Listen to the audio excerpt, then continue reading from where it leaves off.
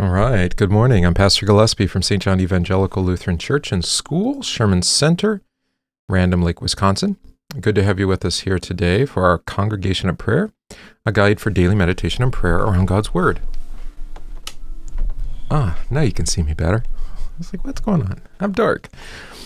Today is May 5th, Wednesday. What is it? Oh, Cinco de Mayo, right? Yeah, that's it. Right day, wrong date. Right day, wrong date. Did I not change the date correctly? Well, so it is. It is Wednesday, and it is May the 5th, regardless of what I might have written somewhere else. We're going to continue with our catechesis today from 1 Samuel chapter 10. Saul now being proclaimed king to the rest of the people. Yesterday we concluded with it being somewhat secret, right? So there we go.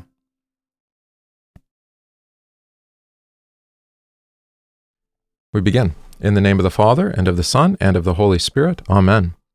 I believe in God the Father Almighty, maker of heaven and earth, and in Jesus Christ, his only Son, our Lord, who was conceived by the Holy Spirit, born of the Virgin Mary, suffered under Pontius Pilate, was crucified, died, and was buried. He descended into hell. The third day he rose again from the dead. He ascended into heaven and sits at the right hand of God the Father Almighty. From thence he will come to judge the living and the dead. I believe in the Holy Spirit, the holy Christian Church, the communion of saints, the forgiveness of sins, the resurrection of the body, and the life everlasting. Amen. All right, we say our memory verse together. The Lord said to my Lord, sit at my right hand till I make your enemies your footstool. Psalm 110, verse 1. And our psalm for this week is Psalm 116. I love the Lord because he has heard my voice and my pleas for mercy. Because he inclined his ear to me, therefore I will call on him as long as I live. The snares of death encompassed me. The pangs of Sheol laid hold on me. I suffered distress and anguish. Then I called on the name of the Lord. O Lord, I pray, deliver my soul. Gracious is the Lord and righteous. Our God is merciful. The Lord preserves the simple. When I was brought low, he saved me. Return, O my soul, to your rest, for the Lord has dealt bountifully with you. For you have delivered my soul from death, my eyes from tears, my feet from stumbling. I will walk before the Lord in the land of the living.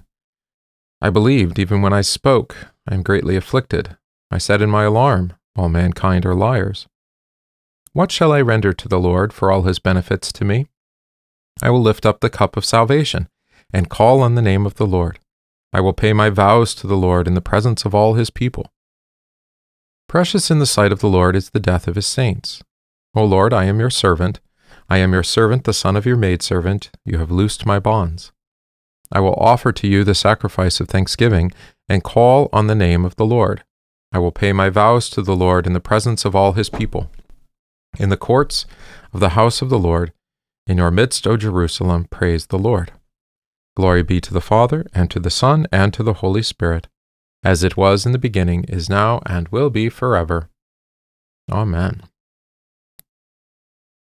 First reading is the continuation of St. Paul's letter to the Church of Colossae, now chapter 4. This is the conclusion of the letter. Continue earnestly in prayer, being vigilant in it with thanksgiving. Meanwhile, praying also for us that God would open to us a door for the word, to speak the mystery of Christ, for which I am also in chains, that I may make it manifest as I ought to speak. Walk in wisdom toward those who are outside, redeeming the time. Let your speech always be with grace, seasoned with salt, that you may know how you ought to answer each one. Tychicus, a beloved brother, faithful minister, and fellow servant in the Lord, will tell you all the news about me. I am sending him to you for this very purpose, that he may know your circumstances and comfort your hearts with Onesimus, a faithful and beloved brother, who is one of you.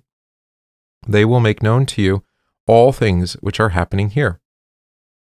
Aristarchus, my fellow prisoner greets you, with Mark, the cousin of Barnabas, about whom you received instructions. If he comes to you, welcome him.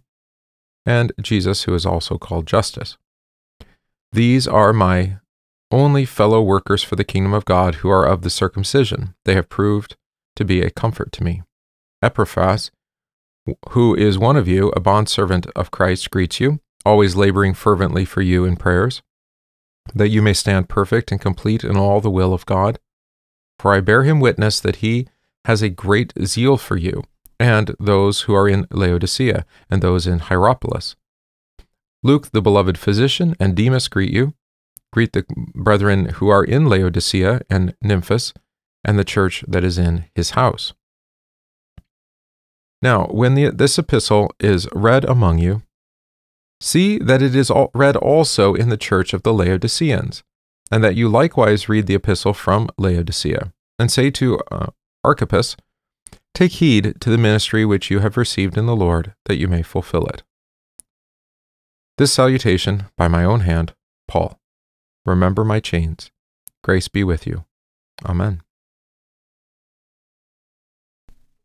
It's a lovely pastoral letter, is it not? To Colossae. We also have two evangelists mentioned there, don't we? St. Luke and St. Mark. All right. A reading from 1 Samuel chapter 10. Then Samuel called the people together to the Lord at Mizpah, and said to the children of Israel, Thus says the Lord God of Israel, I brought up Israel out of Egypt, and delivered you from the hand of the Egyptians, and from the hand of all the kingdoms, and from those who oppressed you. But you today rejected your God, who himself saved you from all your adversities and your tribulations, and you have said to him, No, set a king over us. Now therefore present yourselves before the Lord by your tribes and by your clans. And when Samuel had caused all the tribes of Israel to come near, the tribe of Benjamin was chosen. And when he had caused the tribe of Benjamin to come near by their families, the family of Matri was chosen. And Saul the son of Kish was chosen.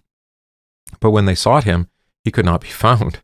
Therefore they inquired of the Lord further, Has the man come here yet? And the Lord answered, There he is, hidden among the equipment. So they ran and brought him from there, and when he stood among the people, he was taller than any of the people from his shoulders upward. And Samuel said to all the people, Do you see him whom the Lord has chosen, that there is no one like him among all the people? So all the people shouted and said, Long live the king! Then Samuel explained to the people the behavior of royalty, and wrote it in a book and laid it before the Lord. And Samuel sent all the people away, every man to his house.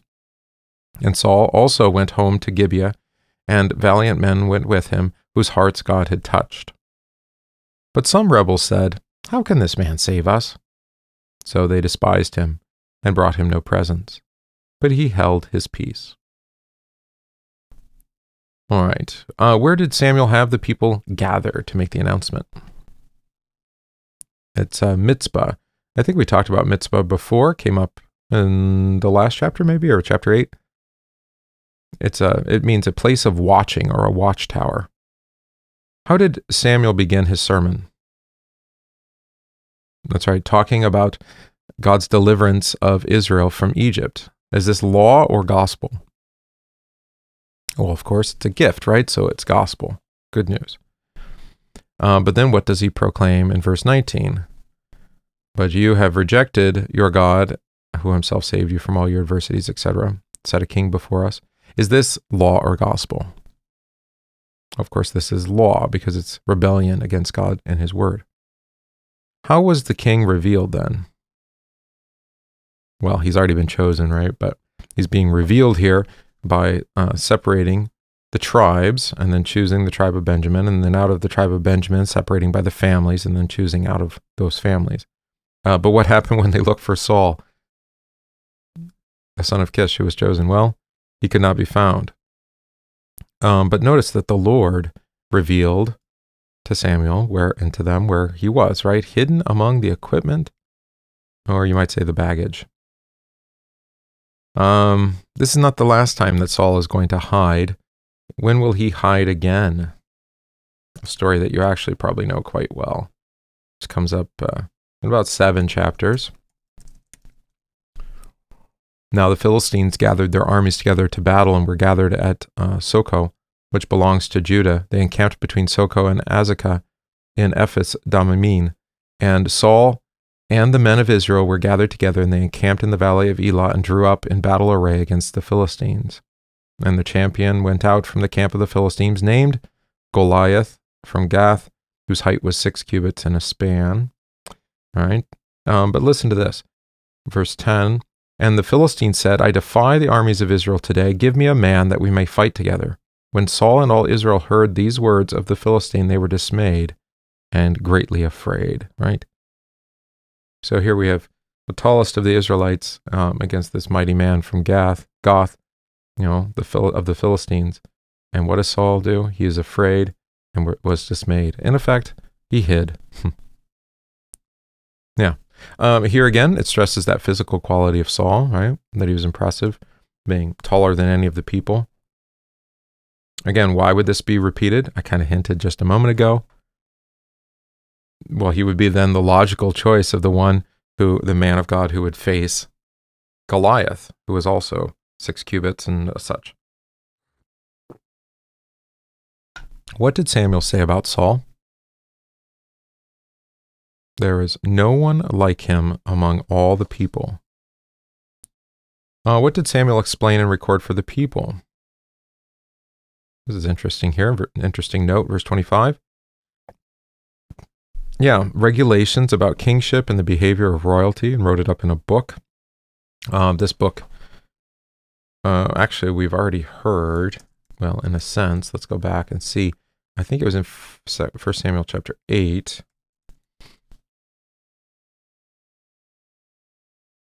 Yes, exactly. Here, we read this just a few days ago. And Samuel said, this will be the behavior of the king who will reign over you. He will take his sons and appoint them for his own chariots and his horsemen, and some will run before his chariots. He'll appoint captains over thousands. You remember all this, right? He will take male servants and female servants, your finest young men and your donkeys, and put them to work. He'll take 1/10 of your sheep, etc. And then they said, no, that's right. We want a king. We want that. Okay, then. Who accompanied Saul as they left? It says valiant men whose hearts God had touched. Interesting note. But some rebels said, how can this man save us? It's a legitimate question. So what did they do?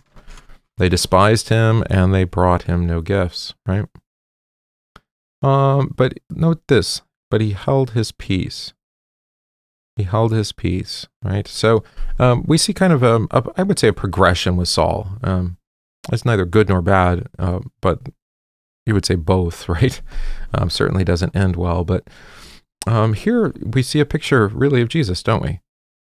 When Jesus as a sheep before its shears is silent, Jesus before the charges of especially Pontius Pilate was silent, right? When he was charged. All right. Meditation on this text. Our Lord calls us to confess that he watches over us by sending Christ, the Anointed One, to save us. We are called to faith by the preaching of the gospel. Samuel proclaimed the gospel of the Lord's deliverance of Israel from Egypt, so that Israel would watch for the Lord to deliver her from the Philistines. Samuel called them to repent because they sought a king to take the place of the Lord, who had saved them from all their enemies. Though there was no man like Saul in Israel, he would not be able to save Israel on his own. Indeed, there were those who despised their new king, even as Christ himself was despised and rejected by men. Saul was silent, as Jesus before his accusers, because Saul was waiting for the Lord to save Israel through the king. There are still those who question whether men who have been set apart by God's word into the office of the holy ministry are instruments by which the Good Shepherd watches over and saves his new Israel, the church. They are to be known only by the faithful proclamation of Christ, the crucified. All right, so we also see a type of or pattern of the office of the ministry here too in Saul. Good. Confess our catechism for this week. Table of duties to parents, to children. Before we do that, old King James said, he hid among the stuff. Oh, I like that. the baggage, the weapons, whatever it was. All right, let's confess to parents. Fathers, do not exasperate your children. Instead, bring them up in the training and instruction of the Lord. Ephesians 6, verse 4. To children. Children, obey your parents in the Lord, for this is right. Honor your father and your mother, which is the first commandment with a promise, that it may go well with you and that you may enjoy long life on the earth. Ephesians 6, verses 1 through 3. Two things to note here before we pray. The first is that the role of the father, the way for the father to bring peace in the household, is through the training and instruction of the Lord. I think fathers often think of their vocation as being really just a secular vocation, but not according to the scriptures. Their primary responsibility for their children, and really in care for their spouse too, is in the proclamation of God's word, the teaching, the instruction in God's word. And it's God's word then that informs our life, right, and the way that we love one another. But it begins with faith. And fathers that neglect that duty to care for their children's spiritual well-being ought not be surprised when they encounter all sorts of other kinds of issues. All right. And same with children. To listen to the parents, the father namely, whom God has given you, is good for you. It's part of God's ordering of creation, but it's an ordering for your good, not just in terms of discipline or structure or institution, but rather it's put in place actually for your benefit, right? And so St. Paul reminds us that the fourth commandment actually has a promise attached to it. That is long life on the earth, right? Why? Because your parents teach you God's word, and God's word then is your guide, your instruction, your lamp, the lamp for your feet, etc. And it shows you the way that you should go. All right, let us pray. Heavenly Father, you have given us the gift of children who are to be brought up in the training and instruction of the gospel of your Son. Give to all Christian fathers and mothers the strength and will to teach the word of God to their children, and see this responsibility as their most important duty. Deliver them from the temptation to abandon this sacred trust. Grant them faithfulness in their callings as parents, that they might love and care for their children even as you love and care for them in Jesus Christ, your Son, our Lord, who lives and reigns with you in the Holy Spirit, one God, now and forever. Amen. Heavenly Father, grant your grace in Christ to all Christian children, that they might honor their parents in spite of their failings, and enjoy a long and blessed life according to your will. Through Jesus Christ, your Son, our Lord. Amen. On this Wednesday, we pray for marriage and family, that husbands and wives, parents and children live in ordered harmony according to the Word of God. For all parents who must rear their children alone, for our communities, and for our neighborhoods, let us pray to the Lord. Lord, have mercy. Help us, good Lord, by the mystery of your holy incarnation, by your holy nativity, by your baptism, fasting, and temptation, by your agony and bloody sweat, by your cross and passion, by your precious death and burial, by your glorious resurrection and ascension, and by the coming of the Holy Spirit, the Comforter. Let us pray to the Lord. Lord, have mercy.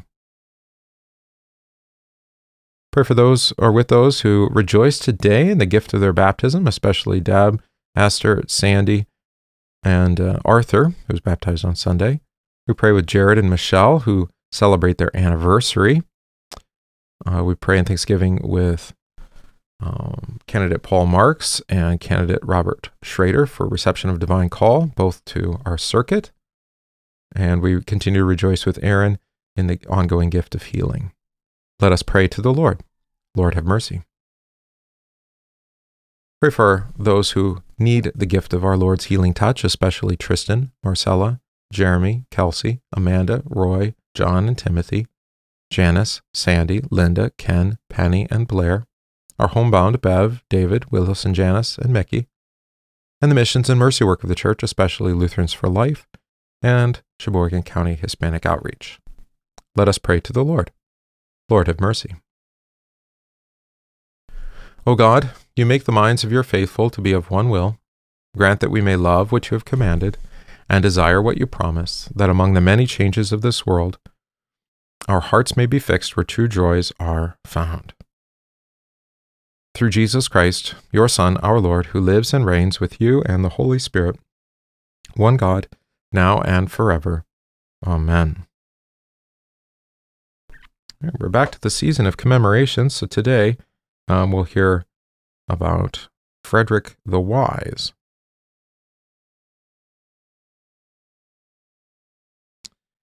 Frederick the Wise, Elector of Saxony, from 1486 to 1525, was Martin Luther's sovereign in the early years of the Reformation.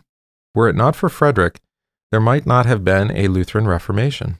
Born in Torgau, Germany, in 1463, Frederick became so well known for his skill in political diplomacy and his sense of justice and fairness that he was called the Wise by his subjects. Although he never met Luther, Frederick repeatedly protected and provided for him. In all likelihood, he saved the reformer from a martyr's fate when he refused the Pope's demand to extradite Luther to Rome for a heresy trial in 1518. When Emperor Charles V declared Luther an outlaw in 1521 at the Diet of Worms, Frederick provided sanctuary for Luther at the Wartburg Castle. On his deathbed, Frederick received the Lord's Supper in both kinds, a clear confession of the evangelical faith. Here's a handwritten letter from Frederick the Wise to his brother Duke John. But here, a little confession of faith, huh? Highborn Prince, kind, dear brother, and kinsman, herewith I send you a book written by Dr. Martin Luther, in which you will find many wonderful things. God Almighty grant that it turn out well, for truly things are coming to light which many people conceal. May God Almighty vouchsafe to us, poor sinners, that we may be improved and not made worse thereby. I would not keep this from you, since you ask me to send you whatever Dr. Luther writes, and I am always willing to serve you. I am glad the books I sent pleased you and my nephew. Please tell the dear boy, that's Johann Frederick, that I am informed that the cardinals and Romanists with their followers are taking counsel against Dr. Luther to put him under the ban of the empire and persecute him to the uttermost. But there are many other people who wish him well. God grant graciously that it be for our good. That was a letter in 1520, August 25th, 1520. Let us pray. Heavenly Father, you provided wisdom and skill to Frederick the Wise as Elector of Saxony during the early years of the Reformation. Using his rule and authority to protect Martin Luther and preserve the preaching of the gospel. Graciously regard all your servants who make, administer, and judge the laws of this nation, and look with favor upon all the rulers of the earth. Grant them wisdom and understanding, that they might provide sanctuary for your church to continue to proclaim the true faith. For you live and reign with the Son and the Holy Spirit, one God, now and forever. Amen. Pray the Lord's Prayer. Our Father, who art in heaven, hallowed be thy name. Thy kingdom come, thy will be done, on earth as it is in heaven. Give us this day our daily bread, and forgive us our trespasses, as we forgive those who trespass against us. And lead us not into temptation, but deliver us from evil. For thine is the kingdom, and the power, and the glory, forever and ever. Amen. I thank you, my heavenly Father, through Jesus Christ, your dear Son, that you have kept me this night from all harm and danger, and I pray that you would keep me this day also from sin and every evil, that all my doings and life may please you. For into your hands I commend myself, my body and soul, and all things. Let your holy angel be with me, that the evil foe may have no power over me. Amen. Let us bless the Lord. Thanks be to God. The grace of our Lord Jesus Christ and the love of God and the communion of the Holy Spirit be with you all. Amen. All right, we sing our hymn for this week. At the Lamb's High Feast we sing.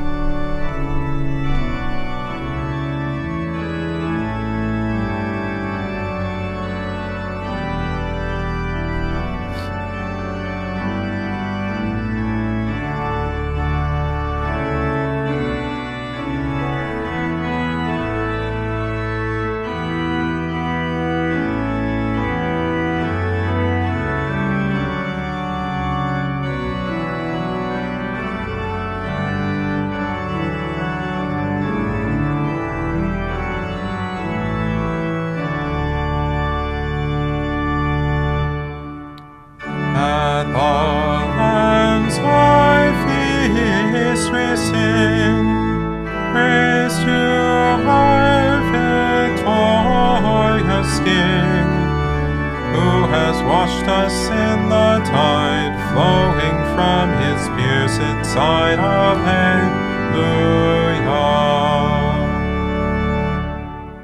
Praise we him whose love divine gives his sacred blood for wine, gives his body for the feast, Christ the victim, Christ the priest. Alleluia.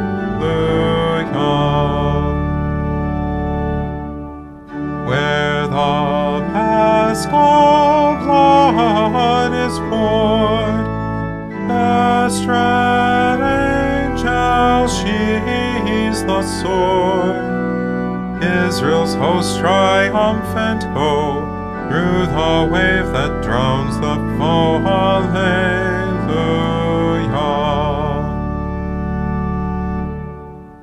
Praise we Christ whose blood was shed, paschal victim, paschal bread. With sincerity and love eat we manna from above. Alleluia.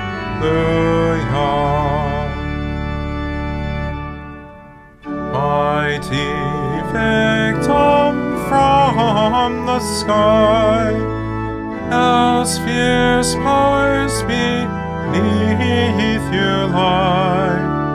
You have conquered in the fight, you have brought us life and light. Alleluia.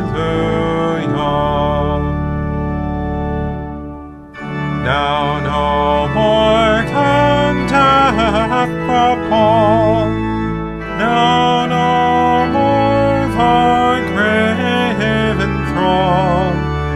You have opened paradise, and your saints in you shall rise.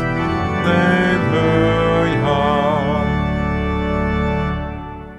Easter triumph, Easter joy, this alone can sin destroy. From sin's power, Lord, set us free, newborn souls in you to be. Alleluia.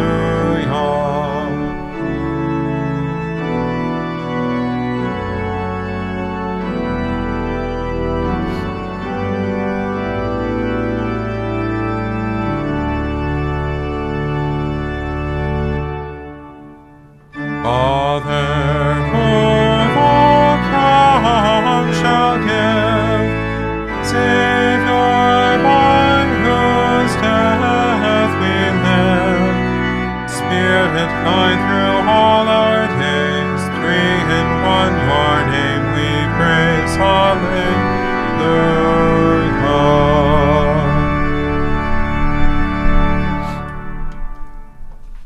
All right.